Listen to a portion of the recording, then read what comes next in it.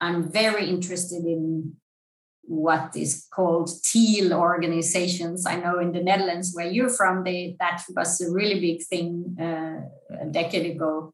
And there are really interesting studies on self-organizing groups and how productive and outside of the box they can be. This is a podcast called Walk, Talk, Listen.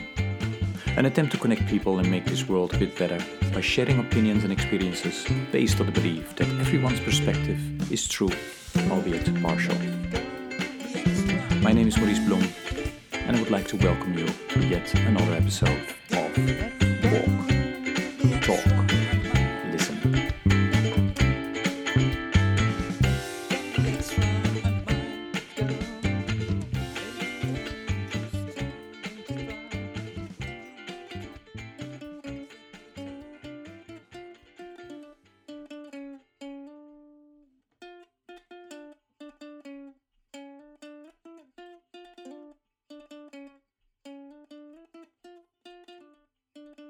Good day, everybody. This is yet another episode of the podcast Walk, Talk, Listen. And as always, I'm delighted with today's guest, who will introduce herself. Åsa, please go ahead.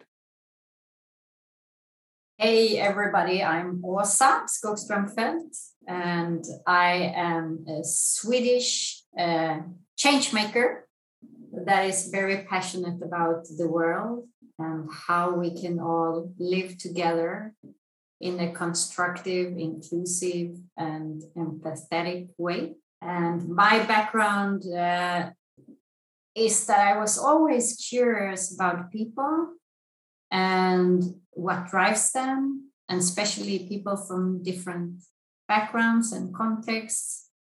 So when I was in my early 20s, I did a backpacking trip to Africa, to Tanzania. And I was so impressed with the people and how they were sharing and positive and inviting me, even though they had nothing. And I think in a way that defined the whole rest of my life, although I didn't act on it until many years later. So when I came back to Sweden, I studied sales, marketing, management, international business. And I was working in the corporate world in many different corporates, both in the Nordic countries, but also in Middle East, in Africa, and in Germany. And then after 17 years, I was starting to feel that I needed to do something different. Working in a stock exchange company with very short foresight for us who were close to the customers really made me reevaluate what I was doing. And then I thought to myself, well, didn't I say that at some point in my life, I wanted to do something for people living in Africa and around the world? Well, when am I going to do that? Why not do it now? And when I was in that search mode, I read about an NGO that was called the Hunger Project, and they were really leading change through people. So community-led development as opposed to top-down leadership. And I really believed in that method. That's also my type of leadership over the years. So I reached out to them, and it so happened that they were restarting their organization in Sweden. So I took on that role. So building it again over 8 years, which was really a fantastic learning experience that later on also led to that I became the global president and CEO based from New York, but working with all the 23 countries of the organization. And that's how we met in New York, when you were working in New York, right? Yeah. That's how we met, yeah. Yeah, a couple of years ago now. So, if you look back at that period with the Hunger Project, what are you most proud of? I'm very proud of having been part of the Sustainable Development Goals, because I think that thinking of the previous goals, the Millennium Development Goals, they never really caught on in society. But now, thanks to the very inclusive process with 9 million people giving input, both corporates and the governments and citizens, really made it visible from the start.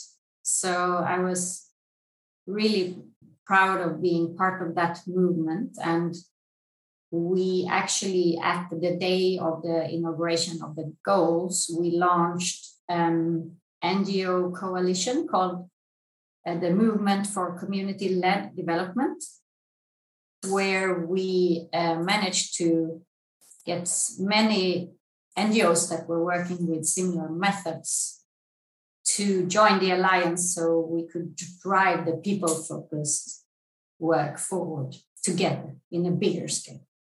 And that movement is still going on. Actually, my organization is also part of it. That's how we started to collaborate, right? Yeah. So, the SDGs or the Sustainable Development Goals are also very close to my heart. If you, and I try to promote it and make people aware, within this podcast as well about it. If you have to explain to, our audience why it's important that they know about this and they try to contribute also towards reaching those goals, what would you say? I think those 17 goals, they are a mix of social challenges and environmental challenges. And I think they are, first of all, we have all agreed upon them through our joint UN representation. And secondly, I think they're a great compass for what is important for people and the planet and the future. So I think if you want to have guidance on what to focus on, it's really a good idea to look into both the goals and the different indicators under each of them that can guide your work on sustainability, if you're a corporate, for instance, but also for NGOs, for governments, where to invest your time and money. And also it's being measured and followed up, maybe not to a perfect extent, but at least we can track progress or non-progress and redirect funding towards where it's needed the most.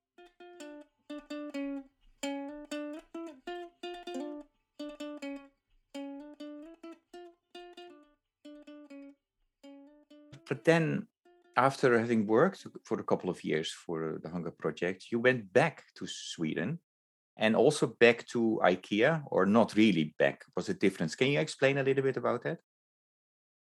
Sure. So the first time I was at IKEA, they were looking into if it's possible to do business with social enterprises. Because IKEA had for a long time, of course, been doing business, but also had a foundation that was purely philanthropic. But they saw that in the civil society sector, there was a new type of companies, the social businesses, the social entrepreneurs that were in the intersection between philanthropy and business. And they were interested in seeing, can we do business? And by doing that, also partner and support them to grow so they can work with more vulnerable groups and be even more inclusive. So that was my first role. And that was, a decade ago, maybe. And then I came back and it was time to see how can we work in that intersection a little bit more, because it was still philanthropy or business relationship.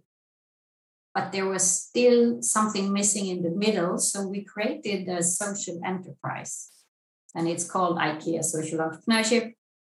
and we can do support, we can work with grants, we can work with development programs directly with social enterprises or in partnership with NGOs like Ashoka, Acumen, Nest, and others, and support the development of the social businesses in their scaling up efforts. So it's really a hybrid type of working where we combine the best of impact investment with business, but not only doing business, but also to learn.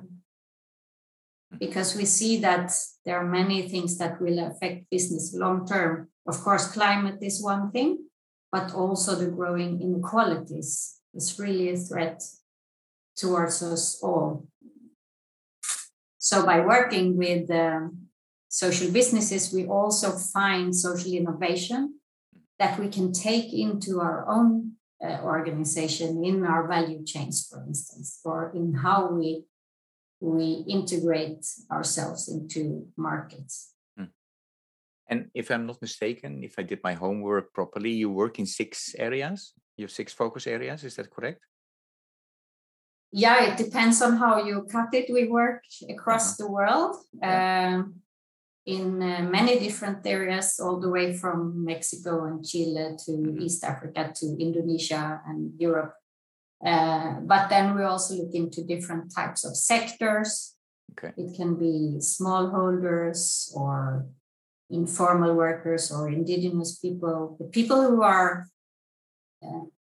having the hardest time to have a decent income and a decent livelihood.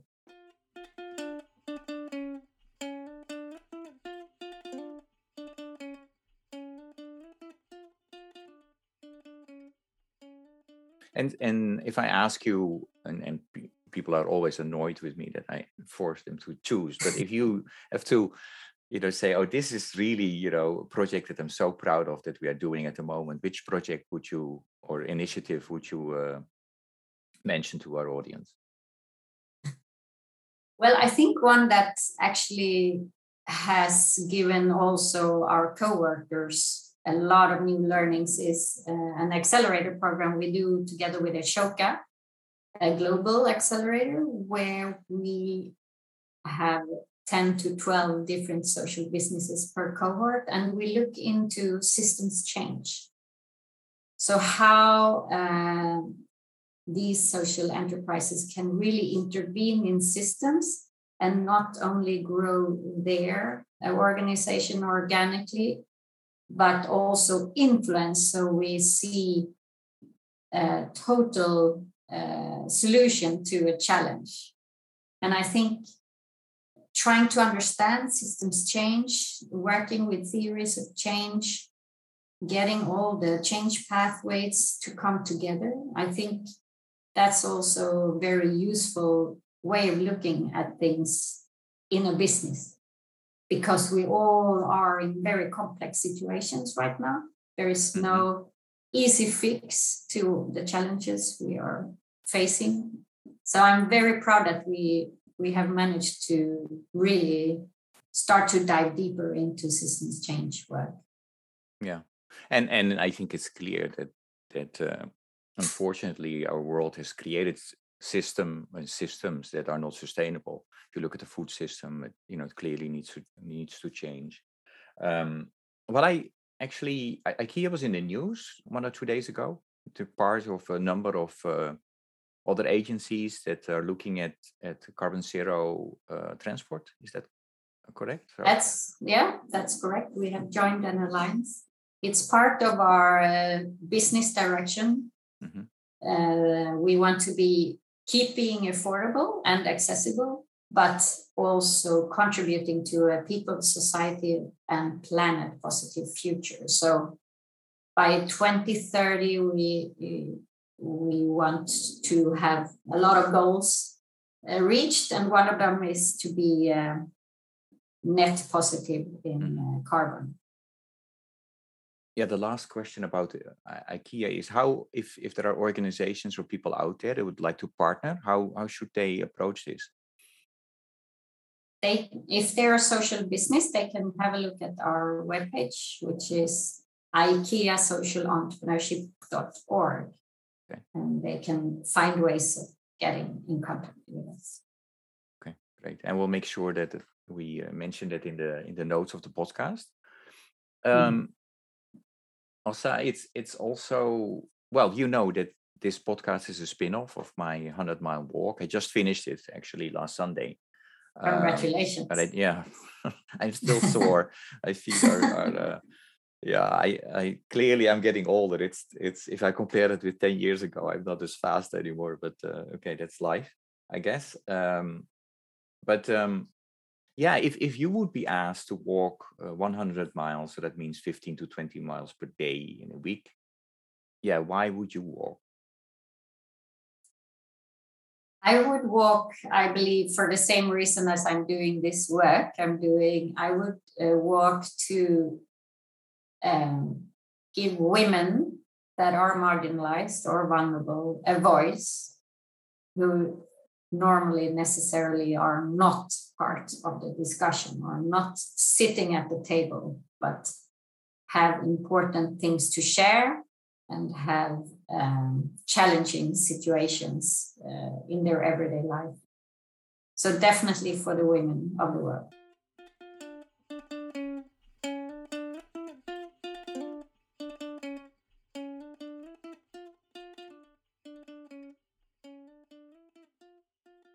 And maybe a related questions, but for some people it's also different. So when I don't know, I use an alarm clock myself because otherwise I will sleep the whole day. But let's assume that you use an alarm clock as well. When it goes off in the morning, what makes you that you get out of bed and start the day?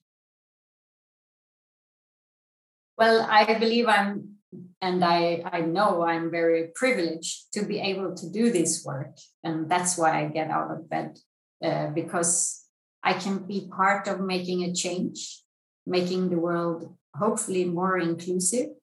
And that really gets me going and makes everything I do very worthwhile.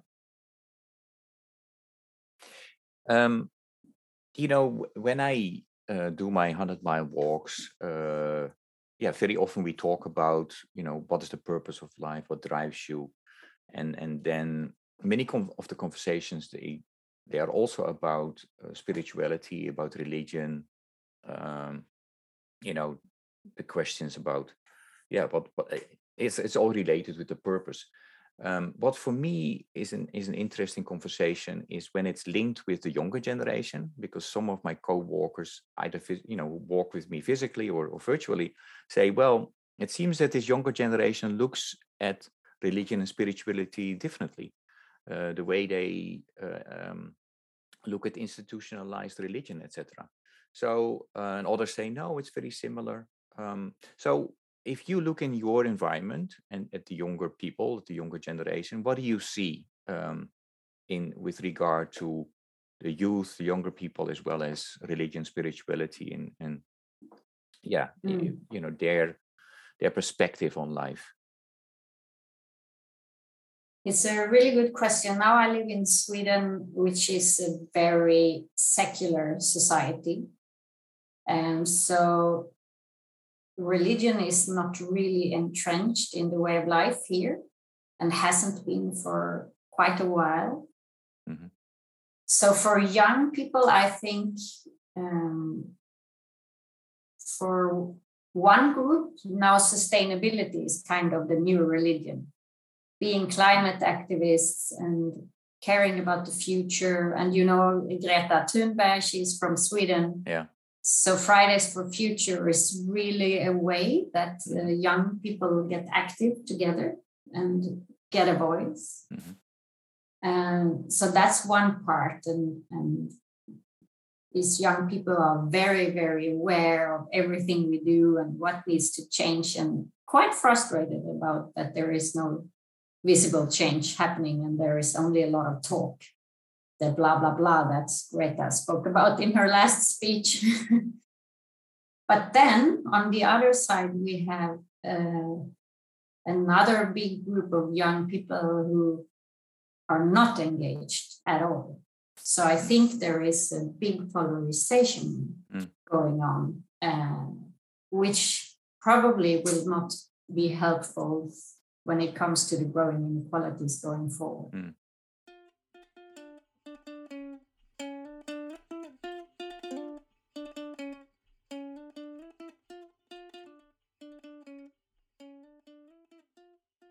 Also, my organization exists this year 75 years. So this is not only a time of celebration, but also of reflection. So one of the things that we are looking at is, how did we do with regard to racial justice? How did we do? And, if we think about the future, what should we do? So if I ask you to give a report card, to give out a grade, to the NGO sector as a whole about racial justice, what do you think? How do you think NGOs did?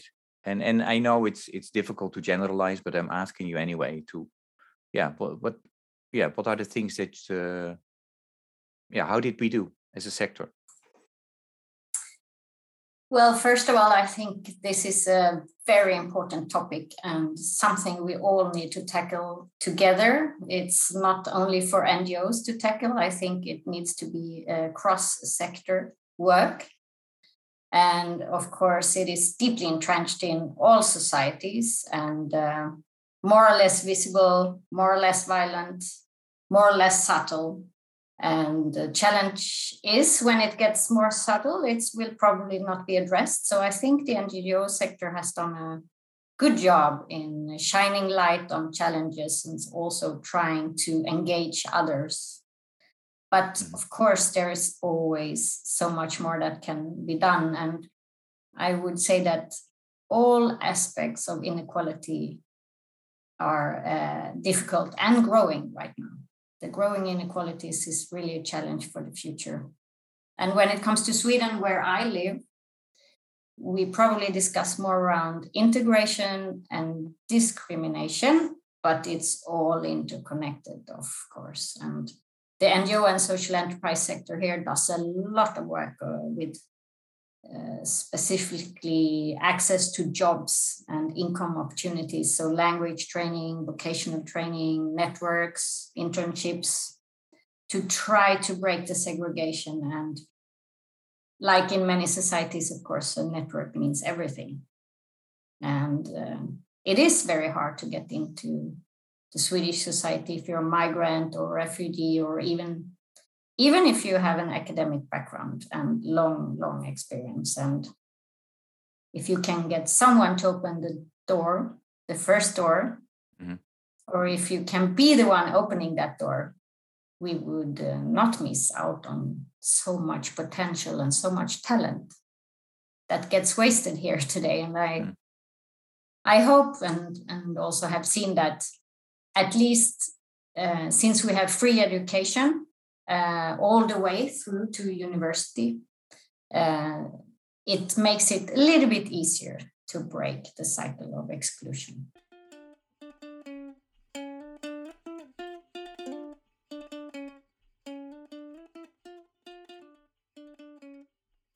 And what are some of the things that your company is doing about this? We are very committed to both being an inclusive business and to promote equality in all the different ways we can do. And the work I do, for instance, with supporting social enterprises and work, especially the ones that work with vulnerable communities and populations, we have a big focus on supporting, accelerating, shining light on, and partnering with them. And hopefully that can also contribute to a more equal society.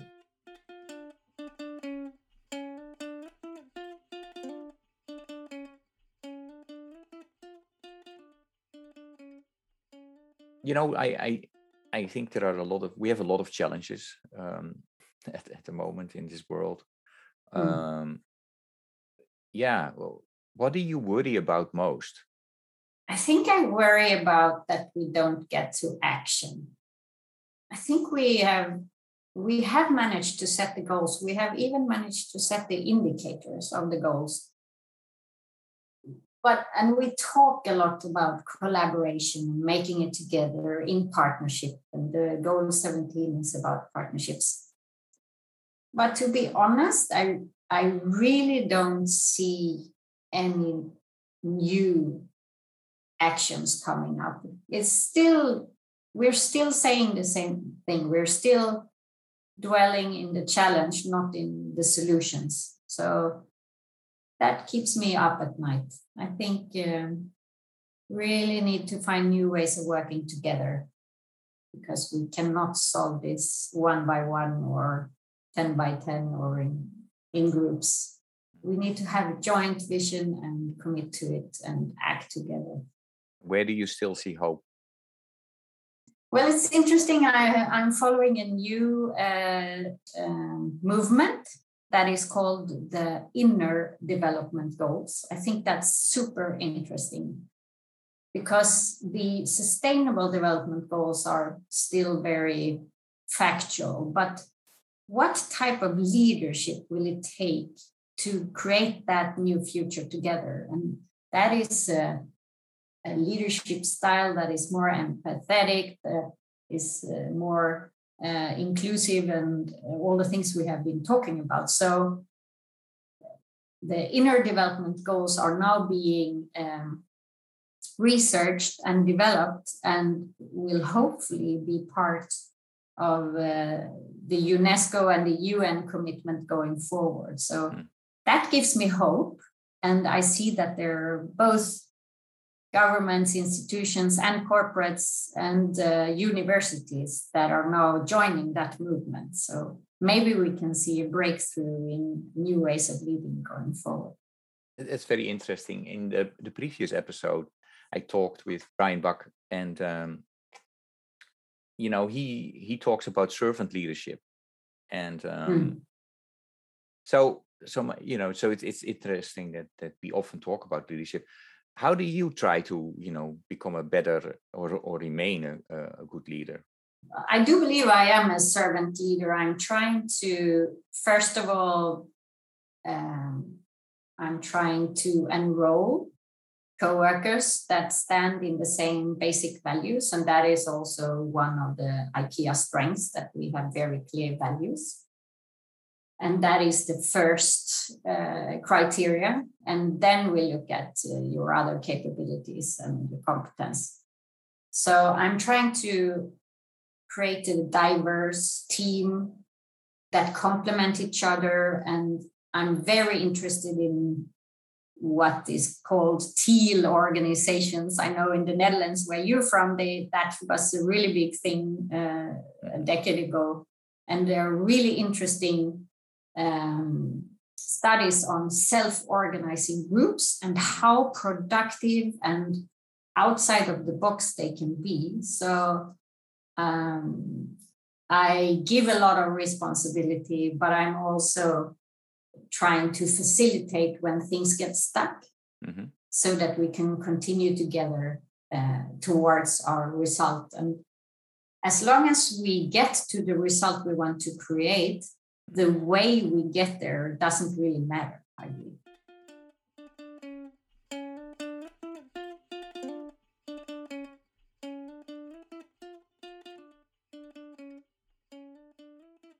Are you, because you are for many, many years already a leader and in charge of organizations, are you coached yourself do you have people you go to? Yes, I always have had mentors and coaches throughout.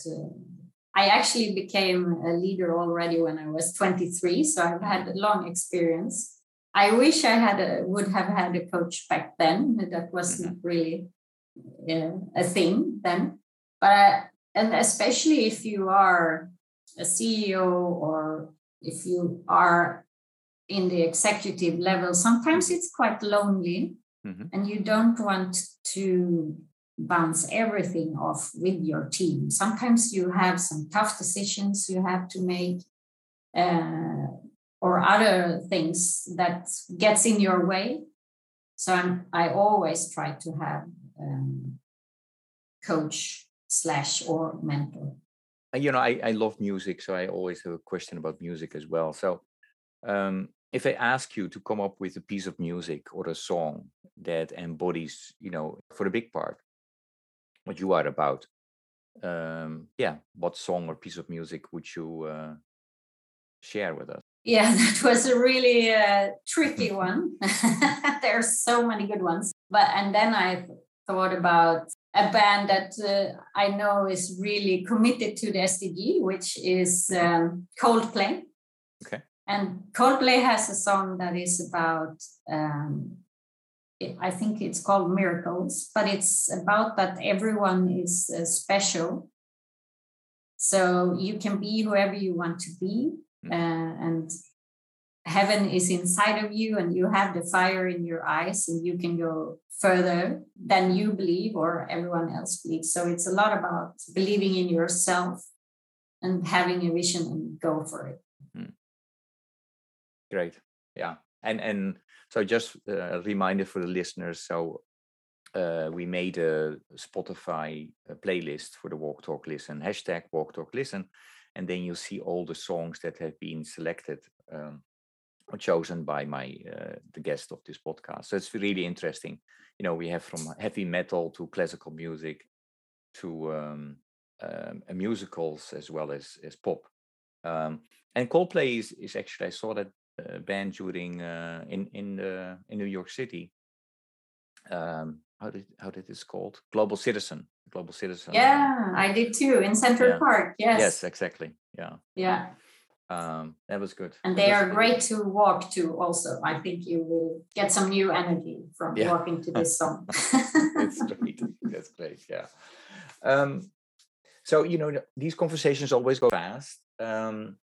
My last question for you is, do you have a message, an invitation, or a question for the listeners? Yeah, my invitation is to think about a world, an equal world going forward. And what is your contribution? How would you like the world to be when your time is up? What would you like to have contributed with? And it doesn't have to be change the whole world, but maybe you have been empathetic to everyone you have met during your day, or being inclusive, or speaking up and inviting the ones that are not being seen or listened to. So that would be my invitation. What would you do tomorrow? Great. I think that's a great ending of this conversation. I really encourage listeners to check out your webpage. I'll make sure that it is in the notes of the podcast. Thank you so much, Åsa, for your time and your willingness to speak with me today. I learned a lot. So I hope, I'm sure the listeners as well. So thank you so much, and good luck with everything you do. Thank you. It was a pleasure to see you again. That's great.